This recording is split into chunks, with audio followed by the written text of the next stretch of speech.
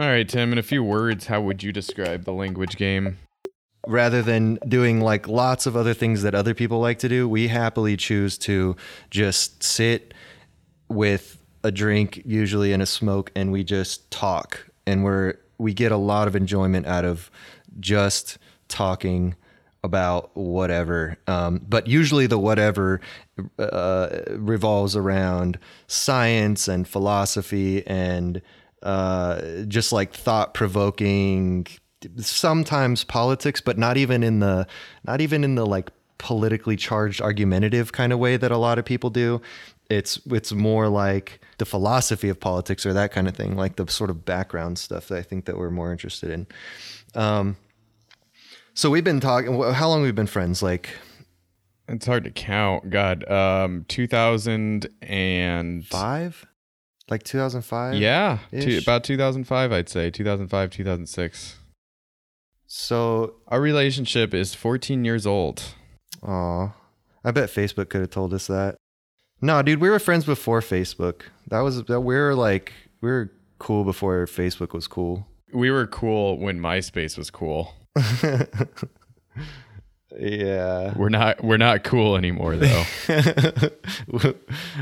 The coolness of our relationship died with MySpace. Sad but true. Hey everyone, this is The Language Game. I'm Brady, Scott Brady. And this is Tim. This is a place where two things can be true. Thanks for listening to The Language Game. When we discuss even something that's charged now, like politics, like you were saying, it's not ever really an argument or what most people think of talking about politics is now. We kind of try to break apart what's happening. And instead of looking at black and white, we try to look at the zones in the middle and discover where we're at. Like, I feel like in today's climate of just anything, it seems you talk about anymore, you're either one or the other. But what about the space in between? We try to like pick apart and put some light on the spaces in between, I think. Look, even the word divided is just being overused now. But because now, like, it's like, well, what do you mean by that exactly, divided? And even just by saying it over and over again that our politics are divided, it sort of is like starting to reinforce this idea that you're on one side or the other. But like, man, it's annoying because the way that I try to look at things is I try to hear what someone's saying and then not just what they're saying, but maybe why they're saying it and where that's coming from, instead of just taking that surface level of what they said, not just the sound bite, but the thought behind that. Right. And this is just an example, by the way. So this whole show is not about politics, but taking politics as like a talking point.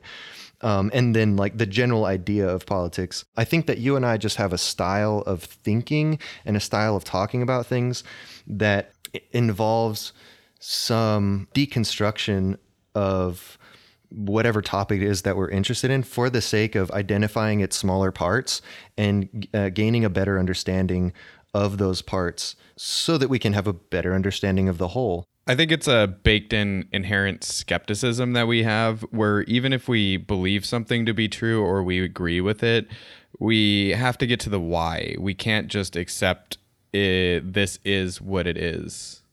And so we kind of pull that apart together.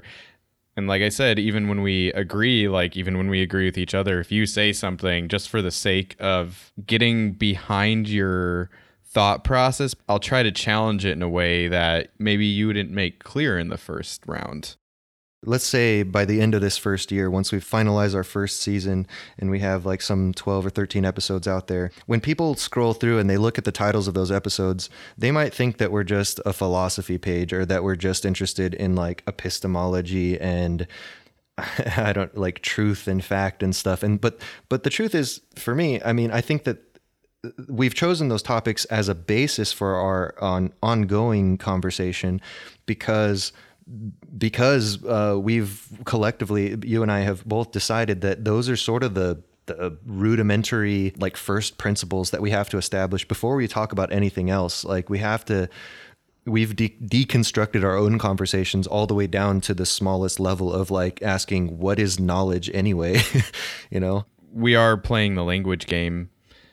And what the language game is, I mean, we could just take some root. Where we got the inspiration for the language game was from a philosopher we talk about a lot now, personally, between Tim and I, is Ludwig Wittgenstein.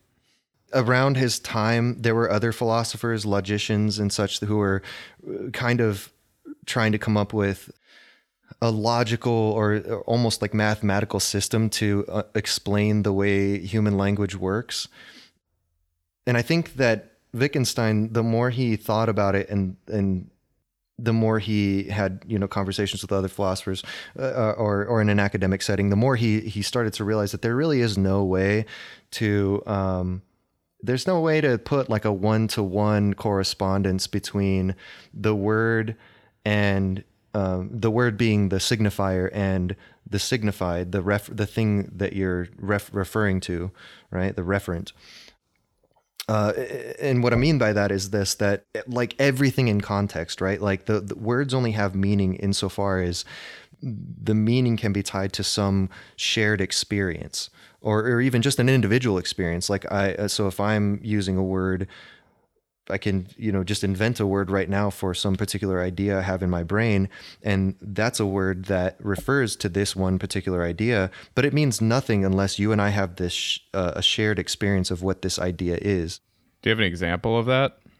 Just jargon, for example. I think that's a great place to start. Like I spent some time in the Navy. If I were to tell you a sea story about this time I was climbing through the scuttlebutt and our ship took a swell and I ran into the bulkhead or something, like I can, I'm just using words that might be understood by other sailors, but to anyone who's never been out to sea, they would have no idea what I'm talking about probably. In the use of this jargon, we've found a way to refer to some shared experiences through the use of our particular kind of language. And that's a language game, right? Like that's a game that we're playing. When we're out to sea, we're playing the Navy language game, right?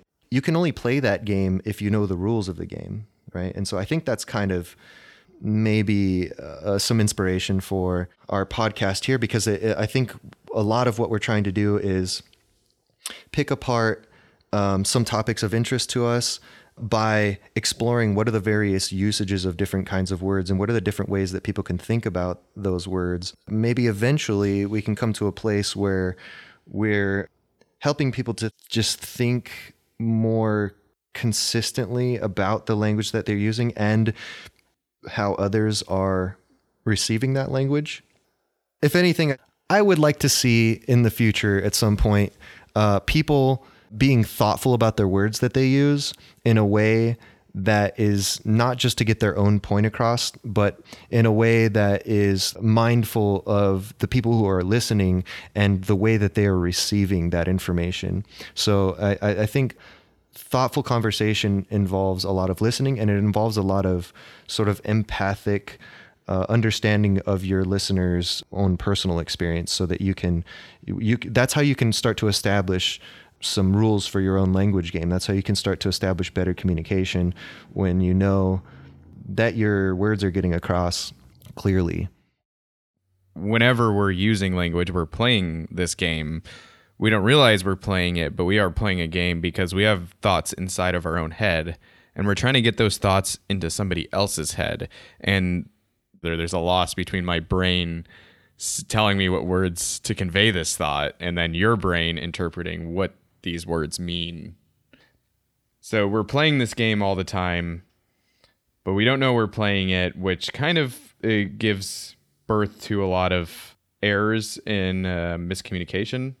And so by picking apart your words, even with general language, when we're not talking about jargon, we're just being thoughtful with your words, is knowing that each word has power behind it or potential other meanings. Even if you don't mean those meanings, you don't know that the person who's listening to you knows what you know. You're like, well, how many times does somebody say, oh, I didn't mean it like that? I mean, that's a prime example of kind of the language failures that we face daily when we're playing this game and we break certain rules, or maybe it's not so much breaking the rule, but we're not playing the same game. And we're trying to play the same game between us and everybody else that might be listening to us. Would you say that's a good way to put it? Yeah, definitely. With that being said, a lot of this first season is going to be us laying out our rules of what language game we're going to be playing with this podcast. So that way we can be on the same page, and when we say things, we can hopefully relay their meaning successfully with this foundation that we're laying out. So the language game is not meant to be an academic resource. It should be known that we're not experts on these subjects. We're just a couple of guys who are talking about language, talking about philosophy, hopefully providing some thought-provoking content.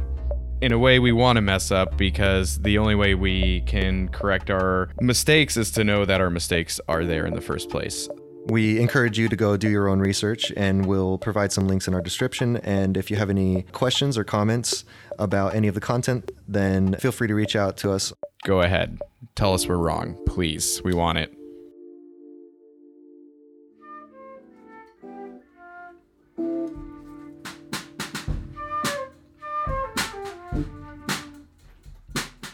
The Language Game is recorded and produced by original content creators Timothy Chartier and Scott Brady at Home with Love.